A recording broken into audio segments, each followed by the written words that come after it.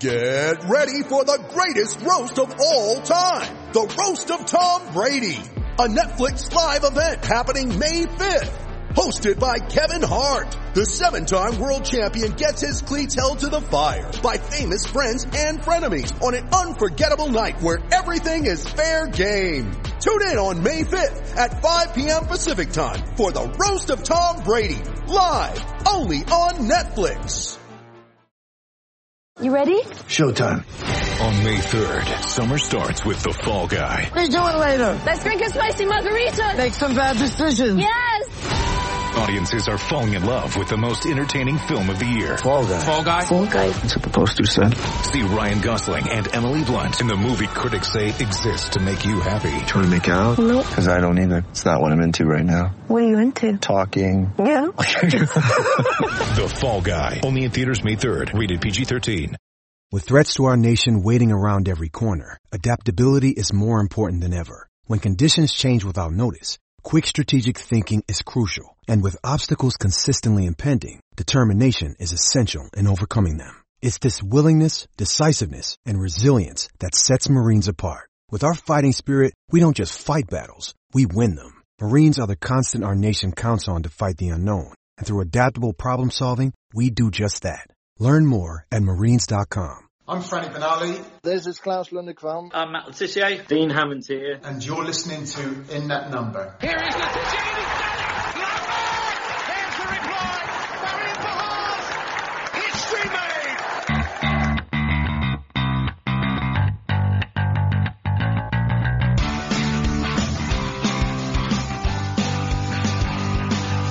It's James Beattie. Oh, belter. Man, they put a hat-trick. That's an unbelievable hat-trick to Sadio Mane. Shane Long takes Southampton to Wembley. Graziano Pella with a left foot strike. Walcott lifts it and he's got it in as well. And Danny Ings has done it again.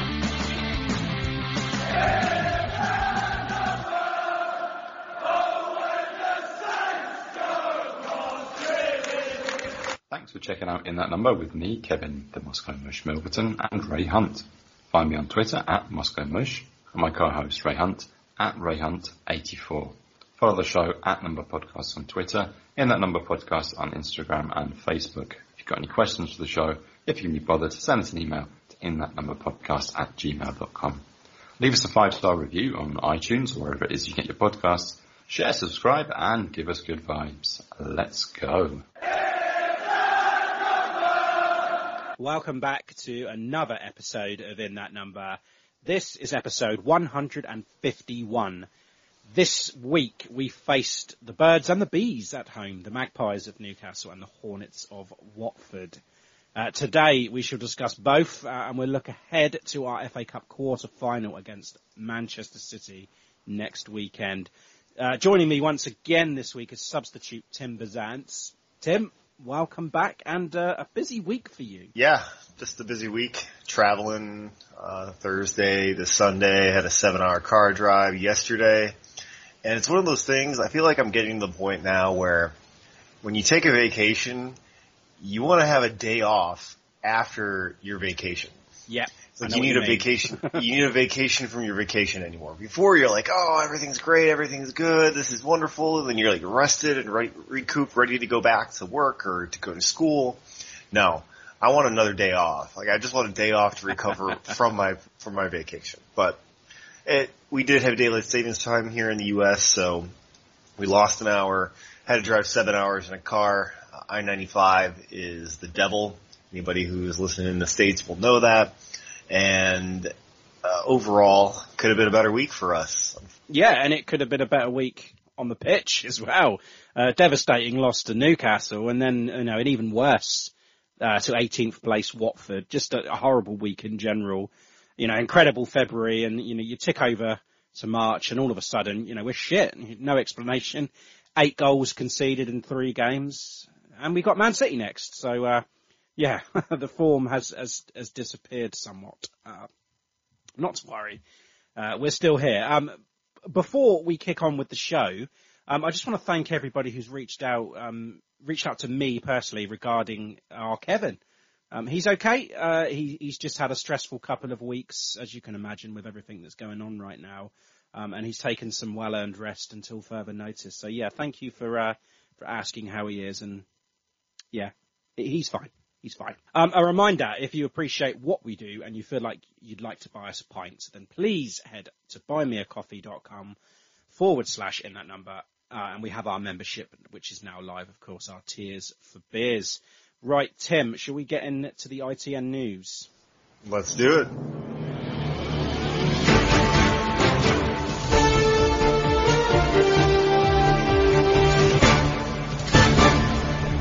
This is ITN in that number news. Okay, then I'll kick off with the Premier League awards for February. As you know, we were up for all three, the goal, the player and the manager. But once again, we come away empty-handed. The goal of the month was Romeu was up for it, but Zaha bit him. Player of the month, Che, was up for it, but Joel Matip took it. And the manager of the month, Ralph, was up, and Eddie Howe took it. So, yeah, that's gutting as well. That could have been better for us. Yeah, it definitely could. I was hoping for Ralph. I was thinking there was a good chance for him. Eddie Howe got it, where I feel that their run of games were worse than ours. In terms of the opponents that they played against versus the opponents that we played against. Didn't work out, and now he's going to be sitting on his high horse going in for the rest of the season as he's got oil money floating down the river with him. Yeah, I've had enough of them. I have. We still got to talk about them. Injury updates. Alex McCarthy. Tim, there's something fishy about this one, if you ask me. I mean, he picked up a hamstring injury in that much scrutinised last gasp equaliser to Brighton. That was on the 4th of December. And then Ralph publicly bashed him for not revealing the extent of said injury, which, allowed Neil Maupay to score the goal 8 minutes into stoppage time, by the way. Returned to training in mid-January, but then was said to have had a further setback. And here we are, mid-March, and still he's not training. I just think there's more than meets the eye with this one. If this was a high-grade hamstring injury, then this would have been reported. He would have left the ground on crutches, which wasn't the case. I mean, we saw what happened with Lianco. That was a grade 3 tear, I believe. And if it was a tear, then, he certainly couldn't have played on either, but he did. So I don't know if there's been a little bit of a disagreement between him and Ralph. That's plausible. You could definitely have that level of injury that wasn't necessarily documented. I think the timing is extremely unfortunate because you are correct. You could scrutinize or speculate on what's gonna happen here. I don't know. We haven't seen anything or heard of anything from him. And this is where, being in the U.S., you have the NFL, for example, that has a roster or a list of an injury report that you can kind of get the information on.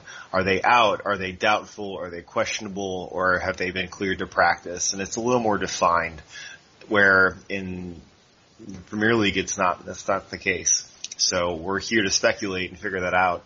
And with the poor timing, not a fan. And then even the contract situations on top of it. Everybody's mind is going, we don't know where it's going to lead to us. And honestly, we needed something settled in going into next year because Forster's going to be out. McCarthy supposedly has signed his contract. We don't know. I think this is the end of him, to be honest. But again, I'm just speculating. I think this could be it. I don't think Ralph wants him around anymore. I think he's going to let his contract go. I think he's going to give Forster another deal. I just have a feeling he might, because Forster's been great. And then maybe sign a new goalkeeper as a number 1 and keep Forster on as a number 2. That's where the way I see that one going. Nathan Teller still suffering with that groin problem. However, he is training with the squad. Probably, he might be a good couple of weeks away yet. But I mean, after that City game, we're off for a week. And then, return to action on the 2nd of April against Leeds. So maybe he could make that a matchday squad. I don't think they're going to rush him into the City game. There's no reason to rush him back. If you're having that level of a problem, you're that young, we've got depth at least at that type of position. let's just make sure he heals up and maybe even throw him a couple B squad games to get him back in to the lineup and get him back to full fitness. Yeah, absolutely. Now, Tim, I want to talk to you about this whole situation with Chelsea. Everybody knows what's going on. You know, the club's, well, it can't be sold. You know, Abramovich has had his assets frozen, and no players can come in, no new contracts. Where does this leave Broja? So the idea is that they can't sell players right now, or I'm sorry, they can't buy players. But if they sell players, their assets are frozen. So at what level, at what point in negotiations are going into play? I think that's just we're gonna have to let time take its course to go into what will be the transfer window in May. They're gonna have more clarity from the UK government at that point. I don't know. I think that and what I'm hoping for is that they're gonna be willing to honor current arrangements or agreements. That would allow us to then continue and refresh the loan agreement that we have with them. That would also include the Conor Gallagher agreement or any other agreements that they have for their loan players.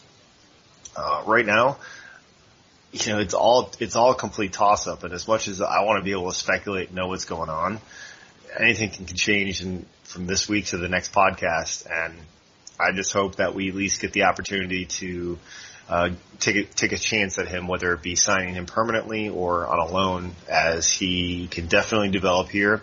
He's been playing well. He fits into the squad, and I think he's enjoying it too.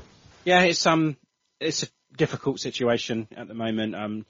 Chelsea are having their 3. Their club sponsors pulled out. I heard Nike are pulling out or have pulled out.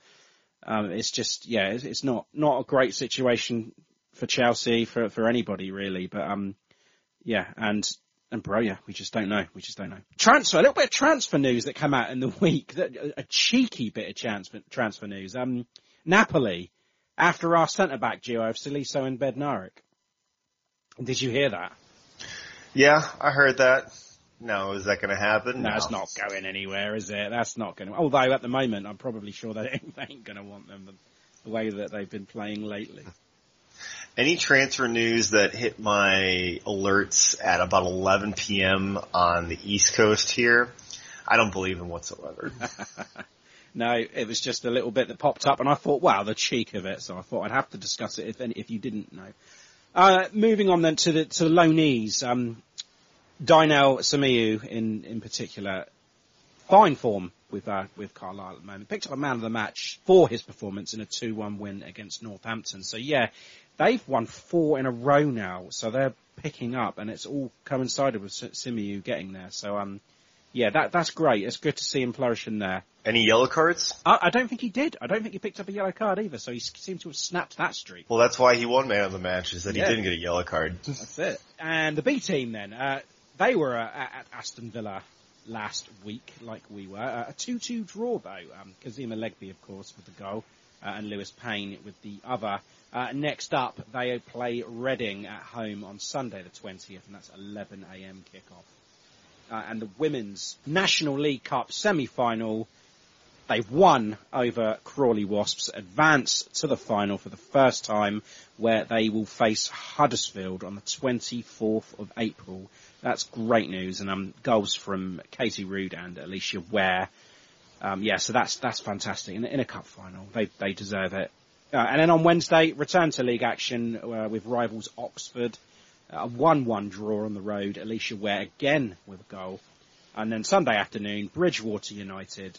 Another 1-1 draw. Difficult one to take that because Ella Puzzi got the opener, but Bridgewater grabbed the equaliser in the 89th minute. So that was a tough one to take. And they need all the points they can get at the moment. Next up, Sunday the 20th, they are away at Cardiff. Right, Tim, we need to go to our Newcastle game. Are you ready for this? Let's get going. When you need mealtime inspiration, it's worth shopping Kroger, where you'll find over 30,000 mouth-watering choices that excite your inner foodie. And no matter what tasty choice you make, you'll enjoy our everyday low prices, plus extra ways to save, like digital coupons worth over $600 each week. You can also save up to $1 off per gallon at the pump with fuel points. More savings and more inspiring flavors make shopping Kroger worth it every time. Kroger, fresh for everyone. Fuel restrictions apply.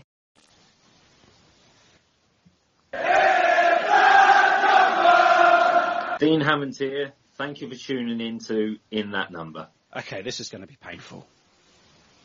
Newcastle then. We went in after that shocking embarrassment to Villa, but our home form was still intact and, unbeaten 10 home games. It was looking good. However, Newcastle had lost just once in their last 9 against us, and that was last season's game. But we went on to lose just our second home game of the season, 2-1, after taking the lead through Stuart Armstrong after 25 minutes. Chris Wood with the leveller, and Bruno Guimaraes capped his first start with his first goal to take all 3 points for them. Devastating, really. 2 changes from that 4-0 thumping then. Kyle Walker-Peters was in for a Perot, and Salisi was back. He's back in for Jack Stevens. No surprises there, really, Tim, but you have your best players available. You play them, don't you? Absolutely. This game, of course, it should have taken place in January. We all know this. They decided they wanted a transfer window, and they used COVID as an excuse, and they didn't have enough fit players. They had 25 senior players available. That is blatantly cheating. And how the Premier League ate this up is beyond me. And Tim, to make matters worse, their new signings, who they wouldn't have had in the January, scored the goals to steal the points from us. And that's why this one was so hard to take. And it's one that I really, really wanted. I really wanted to shut them up, but we just weren't good enough on the day. No, we looked like trash, and it was unfortunate for us. We had our prime lineup out there that we could have as best as we could. We wanted it, but we fell flat. And, you could have just pointed to all of the different players that nobody stepped up beyond the normalcy of what we had. Forster kind of lacked a little bit there in the back. Broja didn't do a whole lot going. Adams definitely hit the post there, which was great, but in the Armstrong goal, 67 or 68% possession in that game. It's just tough. It was kind of like the Villa game, wasn't it, in that regard, in possession, when you got so much of the ball and you're not doing anything with it.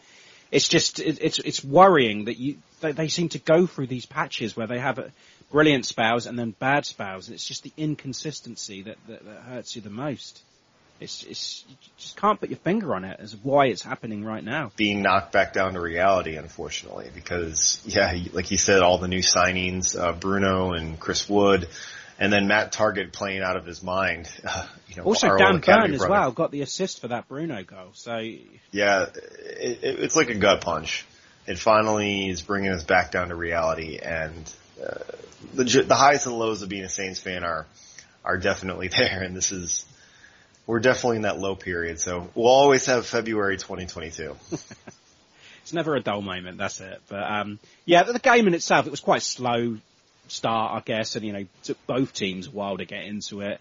But I felt we settled quicker. We created more at that point. Broja wasted an effort.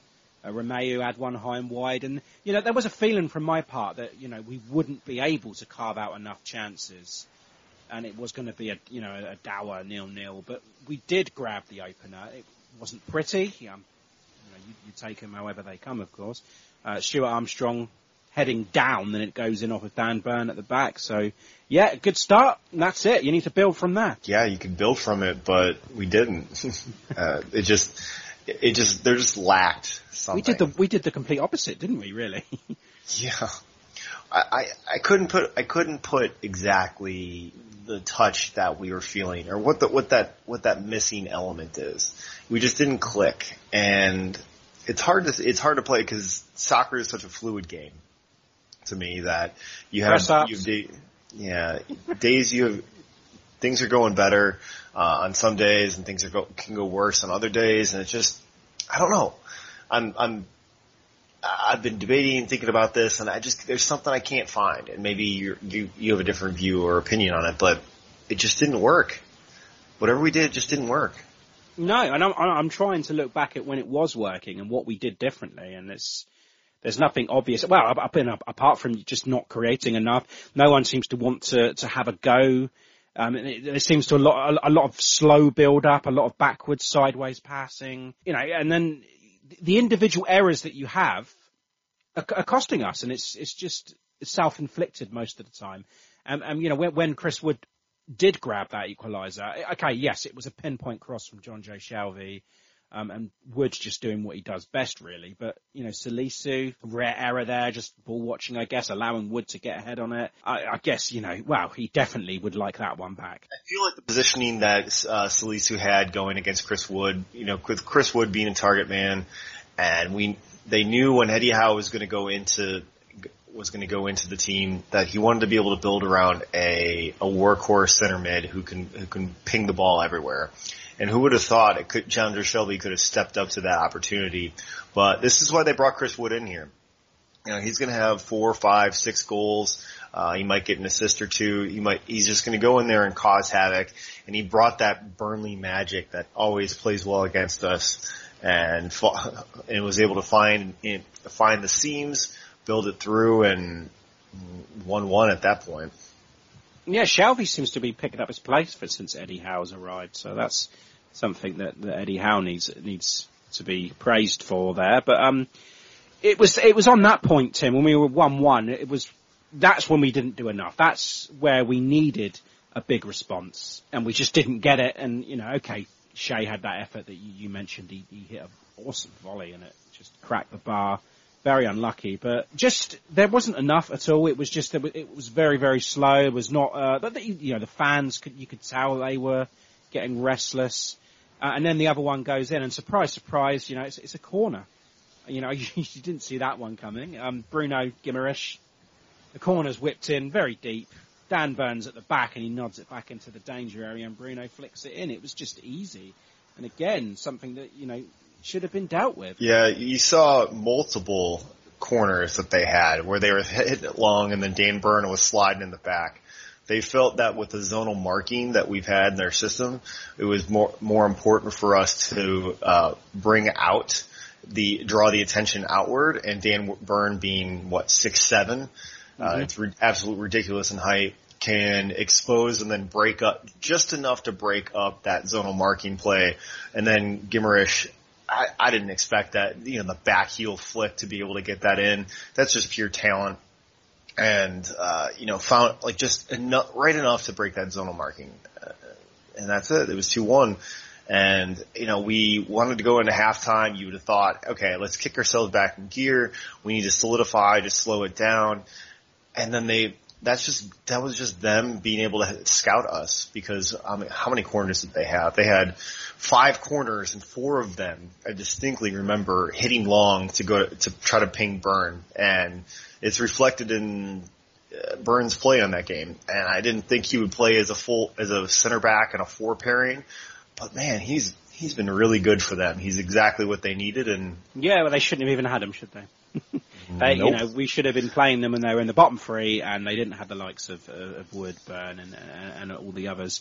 But very frustrating again. The tactics from Newcastle, lots of diving, time wasting. You feel pressure, you go down, and the ref is conned into giving a free kick. Just a frustrating evening in general. And Emil Kraft, what a joker. He's not going to be allowed back in Southampton anytime soon. No, not at all. Not at all. And as much as I feel that we could be bitter about them and how they're able to play the COVID That's all game. I'm bringing, Tim. I'm just bringing bitterness to this. Well, that's what it's as bitter as my coffee was this morning. And it just sucks. I absolutely hate it. But that's the name of the game. They conned their way into an opportunity to succeed, and they got it. And yeah. It's unfortunate, poor timing, and man. Yeah, I'm with you. The likes of Dan Burn, John Joe Shelby, Chris Wood, these are all big-bodied players, right? And both goals conceded were from these, the big bodies.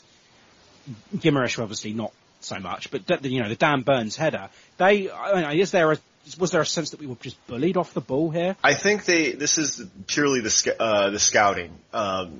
the way that we have our lineup, or the way that we have our defense set up, is to provide zonal push. So when you see with the fullbacks pushing high, you push, you have the rotations of the center backs.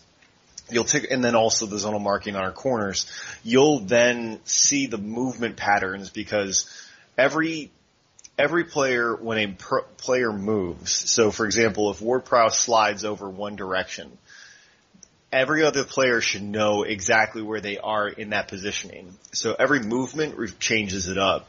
So what they're able to find is that there's a break in the seams between it. So that's hitting the half spaces or through the line chances. And so with the Shelby ball, as we saw with Chris Wood, he was able to push just a little bit closer from off of Salisu. Salisu gave him that space. And once he saw that, Wood knew that they're over the top. Salisu's only about 6'2", so Wood's able to get that 2 inches of height more than he had, and sliding it through. Shelby knew that he has that ball in his wheelhouse, and it's tough. It's tough. I think they outplayed us as well, and that's the bitterness combined with it. Yeah, it's that midfield, the battles there, because we saw it at Watford as well, like losing those battles in the middle. And I remember an occasion where Chris Wood was coming back into the middle to pick up the ball, and he was shoulder to shoulder with Shay Adams, and he just nudged him off the ball, just using his strength, and Shay's down on the deck, and it's those, in midfield, like I said, we saw it against Watford as well. We're just second to all of them. And that was the way it was in the second half, really. Just couldn't really get enough going forward. But there's a couple of players that I really want to discuss in this game. Well, 3 actually. My first one's Salisu. He's been out with that hamstring injury, comes straight back into the side. And I said it last week. If he was in the side against Villa, then we wouldn't have lost 4-0. Yes, we probably would have lost it, or we definitely would have lost still, but it wouldn't have been 4-0. He comes back in. Not a great performance. It's not the performance that we expect from him at this point. I mean, we all know how important he is, and there's always another club sniffing around him. But yeah, that equaliser, I think he was just snoozing. He was ball watching, not staying with Wood. Must have been in his brief. You need to stay with this man, because all he's going to be able to do is to try and push you off the ball and to get ahead on it, and that's exactly what's happened. And now, having said that, he did make a problem for himself in the opposite box, because he had a couple of chances late, and that one denied by Dubravka late on. Yeah, he's actually been able to slide in a little bit and been able to find the seams just going forward, which was something that Vestergaard obviously had last year, and Ben Narek has 3 goals in this season. So by a center back having 3 goals, we've had the opportunities there. Salisu does not have a goal for us. He's won a couple aerials. He has high possession marks. He's probably one of the highest possession players on our team. And I mean, how many saves does Dubravka have? 2? He had 2 shots, and I think going forward isn't necessarily part of the center back's play when it comes to the final third. I just want to see him progress in his ball movement going forward, and in his positional play, it's just all over the place. So I don't think he's going to get sold this summer. I think that's one thing we're going to have. I think we're going to be able to keep him, because they want to see him improve a little bit more. He's 22, and if he's prone to errors like that, it's not a whole lot of fun. You're going to make errors, aren't you? It's going to happen. But yeah, he is very, very important, and we just need to keep hold of the likes of Salisu for sure. Adam Armstrong, Tim, coming up against his former club, which, you always want to put in a good performance. I'm not saying that he should have started. Ralph started with Shea and Broja, and that is the right thing to do. But he does come on the 73rd minute for Broja. I thought he looked good. By contrast to the rest of the team, he looked sharp. One thing that you are going to get from him is the energy. He won't stop working, the running. He did that. And I can't help but think that he needed and probably deserved more minutes there. But still, he was absent from the Watford game, and he wasn't well. He was on the bench and he wasn't used. But Broja, much like Salisu, it wasn't a Broja-like performance, and yeah, probably a little bit jaded. Didn't start against Watford. I guess you could say, Tim, that he kind of played himself out of contention in this Newcastle game. Yeah, the frustration is there for him, and that's okay. That's okay. You have to work out the kinks. The talent's there, and that's why he's still on the pitch and has been on the pitch for a while. But the frustration, as long as he's able to settle it down, he'll come back into the side, and I think he'll come out ready to fire and ready to fight and try to make a standout performance in the City game. Oh, God, I hope so, because we bloody need it. And some stats here, Tim, again, like you mentioned, and like the Villa game, lots of possession, no end product, 67% I've got here. 15 shots to their 8, 5 on target versus their 3. We have more corners, more crosses, over double the amount of touches. We had an XG of 1.3 to their 0.7. Every single stat that you look at, we come up on, and it just makes this even worse hearing all that. Yeah, 12 corners to 5. That shows that the ball was in the final third a significant amount of time. But then we were dispossessed a ton. 12 dispossessions. When you're averaging that many dispossessions, even... Yeah, you're not going to win many games, are you, if you're getting dispossessed that many times? No, especially when you're sitting back like that, and I know you have the ball a little bit more, but they knew where to pick their spots, and I think that's where Bruno comes in, is that DM, that 6'8" hybrid that he's kind of sitting back alongside Shelby, and Willock ran a little bit more, pushed a little bit more forward, feeding the ball into Frazier and Murphy there. It was a tactical, not necessarily masterclass, but tactical play by Eddie Howe, and congrats to them, but fuck them. Fuck them, yeah. Man of the match, Tim. Oh, man. Well, I'd probably go with Stu. Yeah? Well, I mean, it was a toss-up between Stuart Armstrong and James Ward-Prowse, but I'll probably go with James Ward-Prowse then, just because you've gone with Stu. And, going on to Sunday, then Ralph promised a response. I'm still waiting for the response from the Villa game, by the way. Trying to put a halt to the losing streak. The home fortress was penetrated by Newcastle, of course, and at least now we have an easy one, a team deep in relegation trouble, who haven't won in 4, and we've got a solid record against Watford as well, undefeated in the last 6 against them. In the 13 games in Premier League history, we've lost twice to them. Well, you can make that 3 now, because we've lost at home to a bad Watford side. Cucho Hernandez with both goals for Watford. Elyounoussi getting one back right before the break.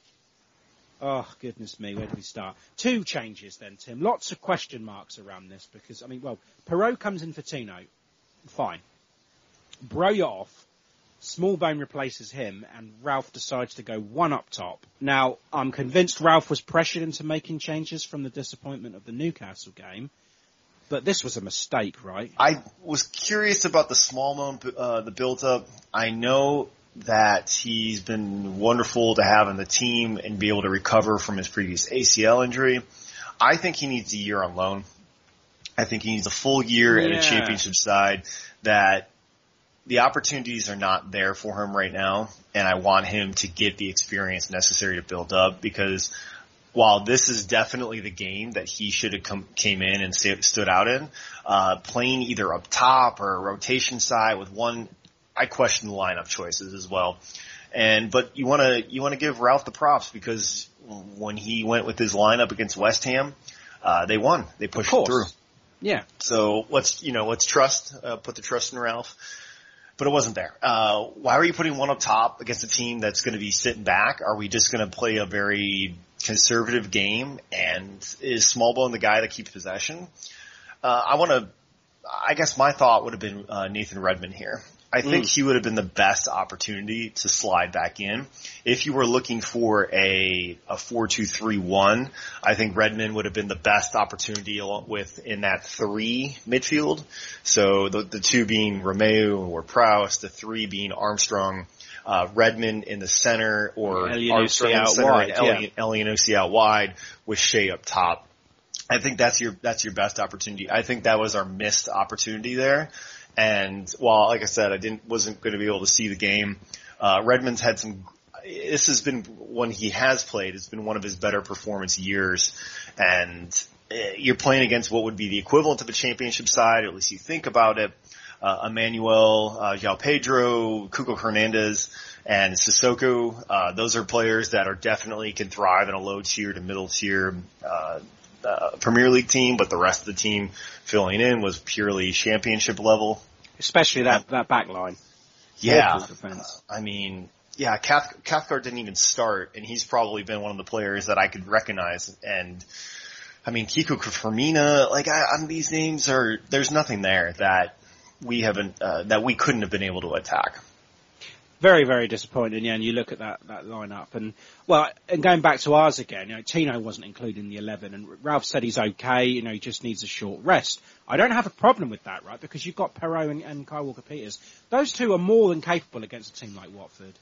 But, when you need a response after those two straight defeats, and then you don't play your top scorer, and then you decide to go one up front and play Will Smallbone, I don't know. I honestly don't know. I just think Ralph has been a little bit naive there. He's got to take that on the chin. Very disappointing 11. But then the opening goal. Absolute garbage. What a way to gift a struggling team a head start. It's absolutely shocking. It's just a complete fuck up at the back. I mean, Bednarek goes back to Forster. He doesn't need to at that point. He's got plenty of time to get the ball forward. Forster was then lucky to get away with trying to give it back to Bednarek. Bednarek then goes back to Salisu, who just rolls it into the path of Cuco Hernandez, and then he takes his chance. Takes his chance. Wow, it has to be said. But that was self-inflicted, and that was out of nowhere. It was shocking. I mean, what the fuck was that? It's trash. Pure trash. And you can't do that. At this level, you cannot do that. It's embarrassing. Yeah. I recognize the Bednarek pass, the Forster. You see the triangle base with the passes, and this is an exclusive back for the back line. Forster put himself in a bad position there, and then Salisu ultimately is the air. He needs to hit that. He should know the speed of the ball on the pitch right now. It was definitely a little bit slower than usual. He gracefully touched it and expected Forster to be able to get his big body in there. Forster did what he thought was best, come on out a little bit, and then Cuco let's give Cuco the props there, because that angle was just. It was a good finish. It was a good finish. So our error leading to what was a good finish. Great for them, not great for us, and kick your ass in gear, because that error led to us losing this game. But then that wasn't enough. Well, Hernandez doubled his and Watford's tally.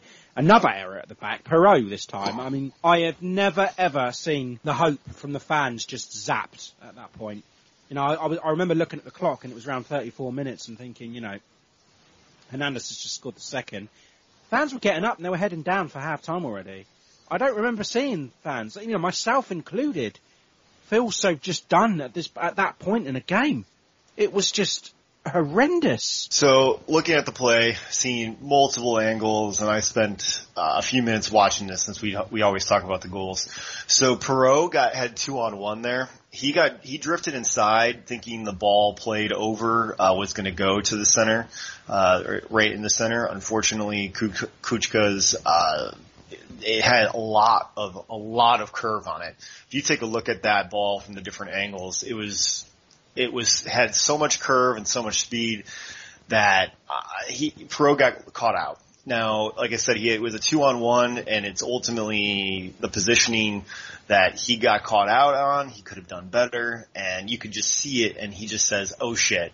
You could see it in his voice, "Oh shit." And Kuchka, as we saw from that tight angle, can be a clinical finisher.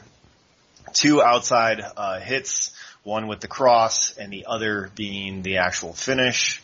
2-0, and now that I feel that's Watford exposing our zonal marking in the corners. That was you saw Salisu initially get drawn out. Once you saw our center back be able to get pulled up, Then we were a little bit in the back. Now, was it Romeo covering? He was back, but he was closer maybe to the ball than he should have been. They didn't feel that there was crosses over the top. Lots of just missed chances there that led to that error, which is the goal. Yep, and Roy Hodgson's been around for a long time, and he knows, he knows how to exploit these weaknesses. But Tim, Elyounoussi did give us some hope, and I guess the perfect time to score, really, isn't it? We get back on the track, makes the halftime team talk a little bit easier. Your job to get back on track then is halved. So you only need that one goal to get yourself a point. It came from a set piece. That's what I remember saying to people next to me, like, I can't see Saints breaking them down here. I said, the only way they're going to score is from a corner or a free kick or a penalty or so. It's going to have to be a set piece. And it's exactly what happened. Yeah, so we all know where Prowse is capable of throwing the positioning and being able to pinpoint a target. He did find that target in Adams. I think Adams, in terms of play, has been one of the most consistent, if not the most consistent player on our team all season long. He's pulling in 7 out of 10 or 8 out of 10 performances on a consistent basis. He knew that at the back end, Elyounoussi is there going to be able to clean on up and just skiddy the ball off necessary to get it. It was obviously planned, either by the reference of wherever the cross was coming in. He knew he couldn't get a shot, so he wanted to push the ball on, and that's the championship level back line that they had there. While Samir thought he had good positioning, he didn't, and Adams was able to spray it on. Elyounoussi was able to make it work, and like you said, 2-1, grabbed that ball out of the goal, maybe trying to push up, which they had another push up and a chance right afterwards leading into halftime. And you thought that's going to kick them in gear. You thought they maybe would have got another goal, finish 2-2, walk out with some bumps and bruises, but they couldn't do anything more. No, and it was that second half performance that was so disappointing because, I was having the conversations at the break, and Ralph has to make the changes. Smallbone, he needs to come off, I think, and Broja needs to come on, which is what happened, of course. I was also calling for Redmond at this point. I was even calling for Walcott, because we needed someone to cause Watford defence problems. Broja's been causing defenders problems all season. But it was just toothless. And only Kyle Walker-Peters looked like himself out there. And it was only Kyle Walker-Peters, really, that looked interested in this game. The second half performance, after making those changes, still just toothless. Yeah, they were able to expose and get Romeo out of positioning. He didn't have a whole lot of movement, and when he did, he got frustrated and get his traditional yellow card. And seeing that, just the progressions from Stu, he did not have the quality progressions. Nope. I think he might be, is he finally hitting the mark where he's 30 and definitely needs to be rotated here and there.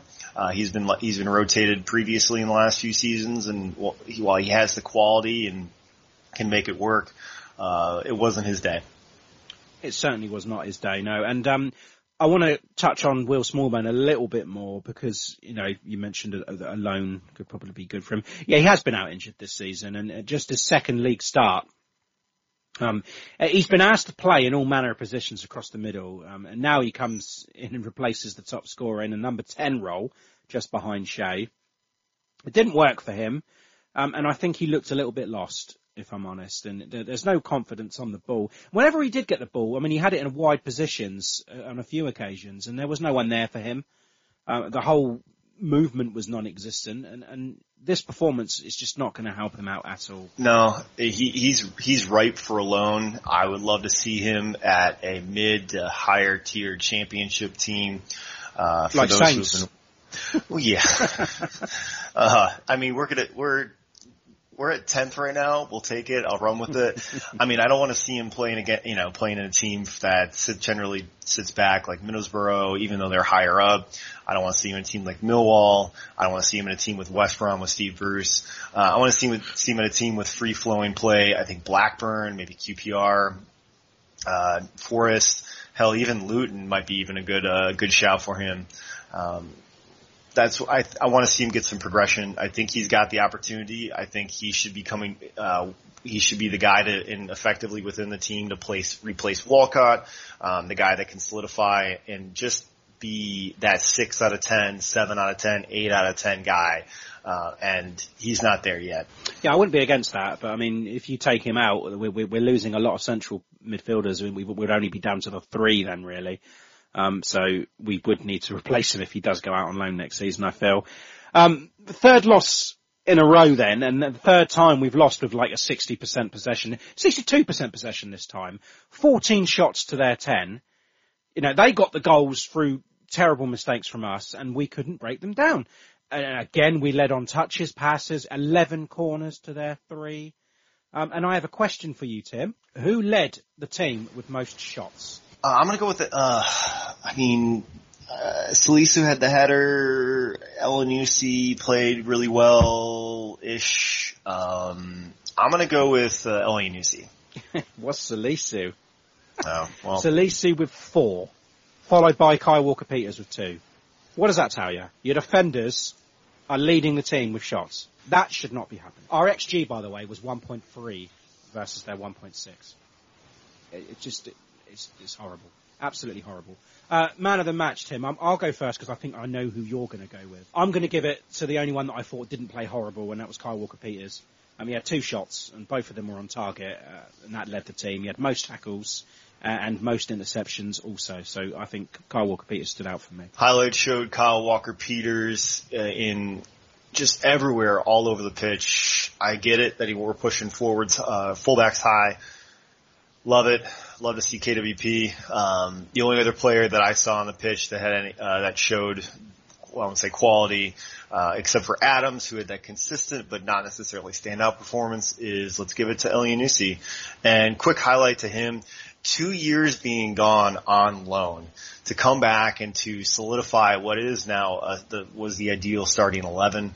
I want to just give him the props that's necessary as he's come back from what could be a mental break, let's say a mental break where he had the Forster 2 years off to Celtic, come back, and I'm really happy that he's been able to succeed, find that starting spot, and come back to us, because all points to his character from back and forth that he's been a quality guy. Yeah, his work rate says that as well. I've not been disappointed with him at all. And also, to come back into a team in a position that's loaded. You've got so many wide players that can play across that, that number 10, wide left. Redmond, Gineppo, Armstrong, himself, Walcott as well. And at the moment, he's leading them all. Well, apart from Armstrong. But yeah, I agree with you. He's the right man for the job at the moment. This is Klaus Lundekvam, and you are listening to In That Number. Okay then, Tim, it doesn't get any easier. We get a little break from the league, and we get back to the FA Cup. Manchester City, and we can't even say at least we're at home, because, that hasn't been working either. But how can we stop City and march on to Wembley? Manchester City. Oh God. Oh no. Oh geez. Oh my. Not these fucks. Oil money City. All right. So how do we beat them?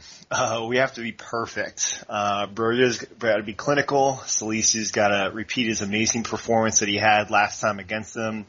We have to expose Diaz being out and hope for a rotation that Silva or KDB has been out.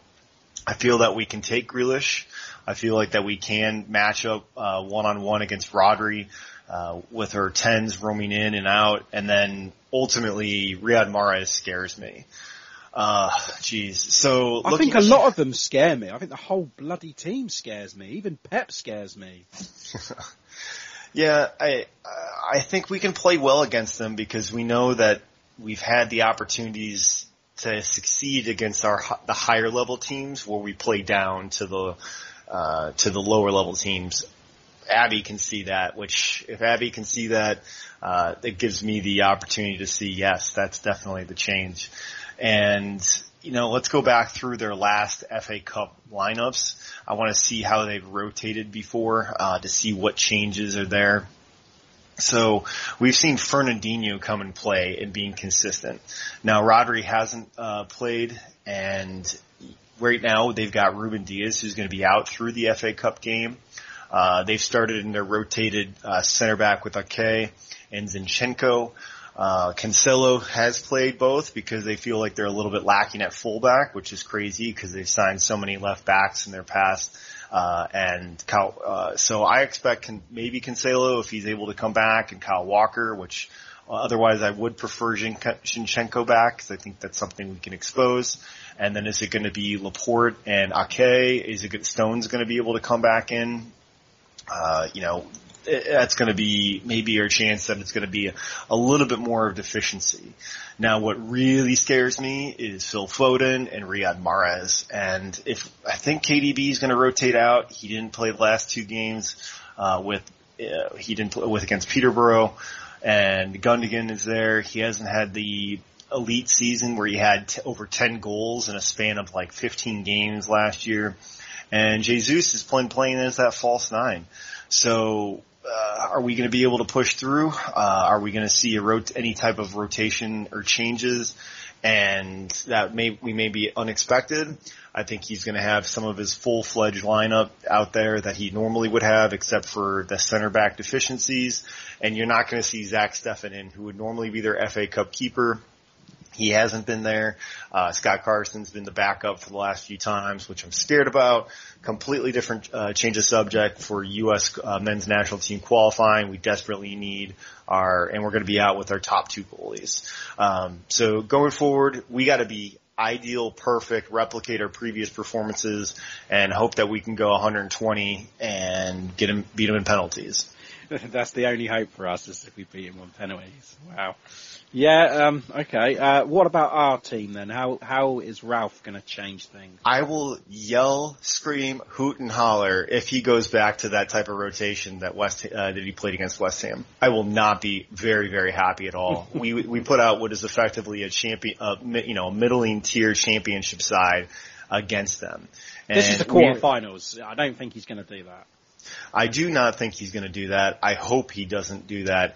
But I expect that full-fledged rotation. He better go for it. Don't forget, Tim, we're off the week after. So he's got to give it his all. Mm-hmm. He's going for it. And, we're going to see what happens. We're the highlighted game on BBC. Oh, man, he's got to replicate the performance. Pep's going to go back and say, what did they do very well? What was going on? And, Salisu played out of his mind. He played, that was a top 5 performance as a center back in the entire Premier League season. I've seen enough games in my time that, as an outside chance there is, top 5 performance. Whew. Man, we gotta be ideal. There can't be any lack from anybody. And even then, we gotta hope we win on penalties. Mm-hmm. Okay. Tim, I'm gonna, with Kev being absent, I've decided to suspend our predictions for us and the wives just to make it a little bit fairer. But we can still predict, but we can just do it for fun for now. Mm-hmm. So I'm gonna say that Saints are losing this game 3-1. 3-1, huh? Yeah, I'm afraid so. What say you? I think that we will play a little bit better than we have the last few games. I do think that we are going to have that gel, that niche type of thing. I think Romeo is going to step up, as Pep has always given him the talk. He's going to shave his head bald. He's going to be extra spicy going through the game. I think I think Walker Peters is just going to be consistent, and I think I think Manchester United is going to come in for, another 50 million that take out Wan-Bissaka for him. I think that's going to be a standout, and I think Broja is going to play all right. I think, I think it's going to be a 2-1, closer than we think, loss. Okay. Hi, I'm Matt Letitia, and thank you for listening to In That Number. Okay then, we'll start with predictions. As I just mentioned, we are pausing our predictions, but the Discord, I think everybody predicted Saints to win both games, with the exception of Not Very Slim Jim, who correctly predicted Newcastle to win the game 2-1. So maximum points for Not Very Slim Jim. Well done. And Fred also predicted a Newcastle win, but not the correct score. So Fred moves on up to 4 now. Tony A on 8, Colt on 10, you, Tim, are on 11, Kevin is on 12, not very Slim Jim has moved up to 5th now with that. He's now on 13, Tony M on 13, I'm on 13, Scott in 2nd place on 15. Well, actually, he's joint up because Alex is also on 15. So yeah, there we go. Super 6. 2 rounds to go through. Round 43 was won by Jeff Stelling with 11 points. Round 44 was won by Colin Carter on 14. And the overall lead, this is interesting. Colin Carter and Tom Hennigan are tied with 358. That's unbelievable. I mean, you think of how many rounds. 44 rounds of predicting, and they are both neck and neck, 358 points. Incredible stuff.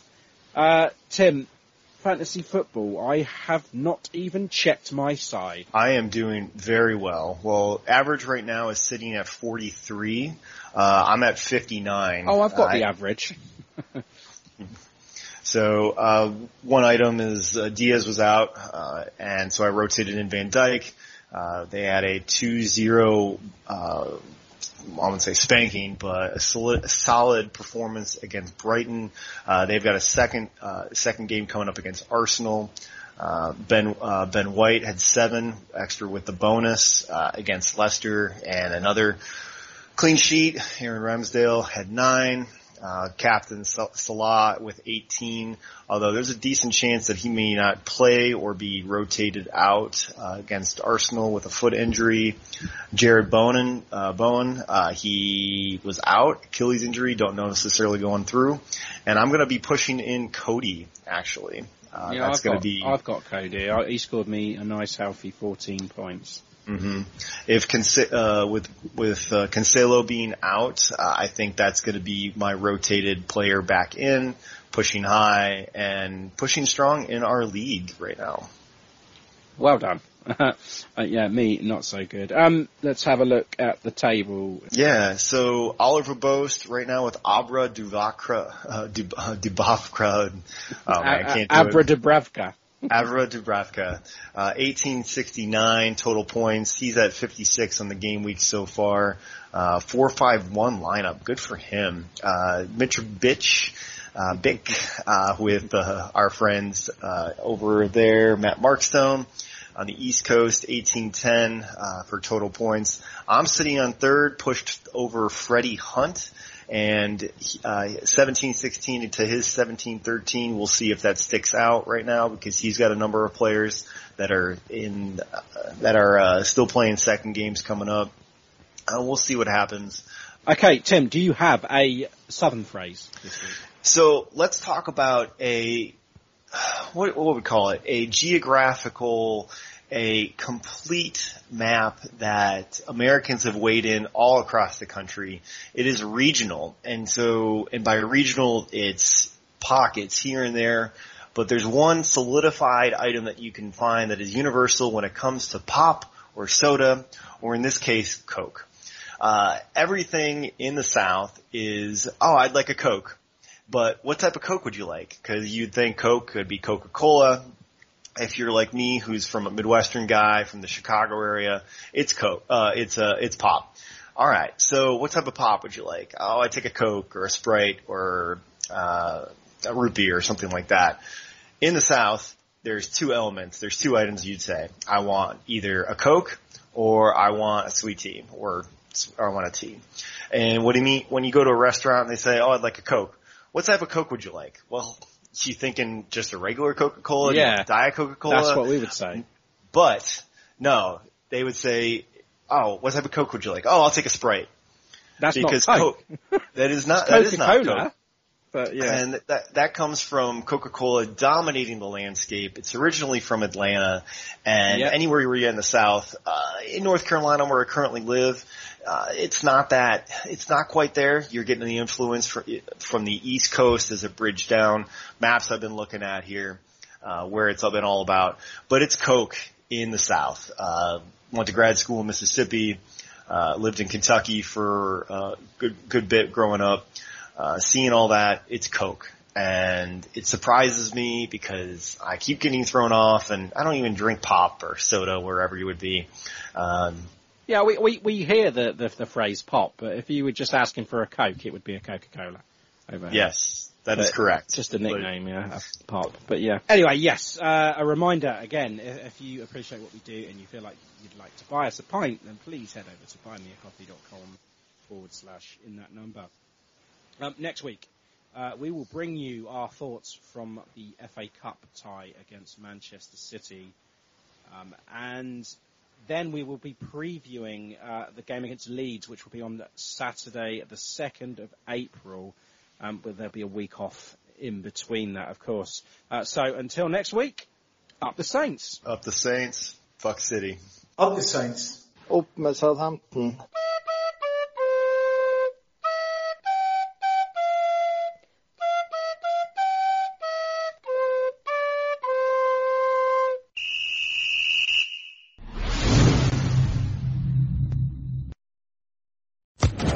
Social Podcast Network.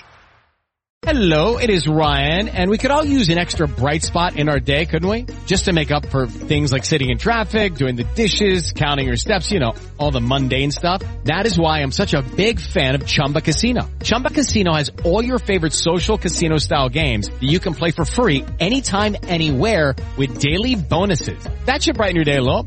Actually, a lot. So sign up now at ChumbaCasino.com. That's ChumbaCasino.com. No purchase necessary. VGW Group. Void where prohibited by law. See terms and conditions. 18+.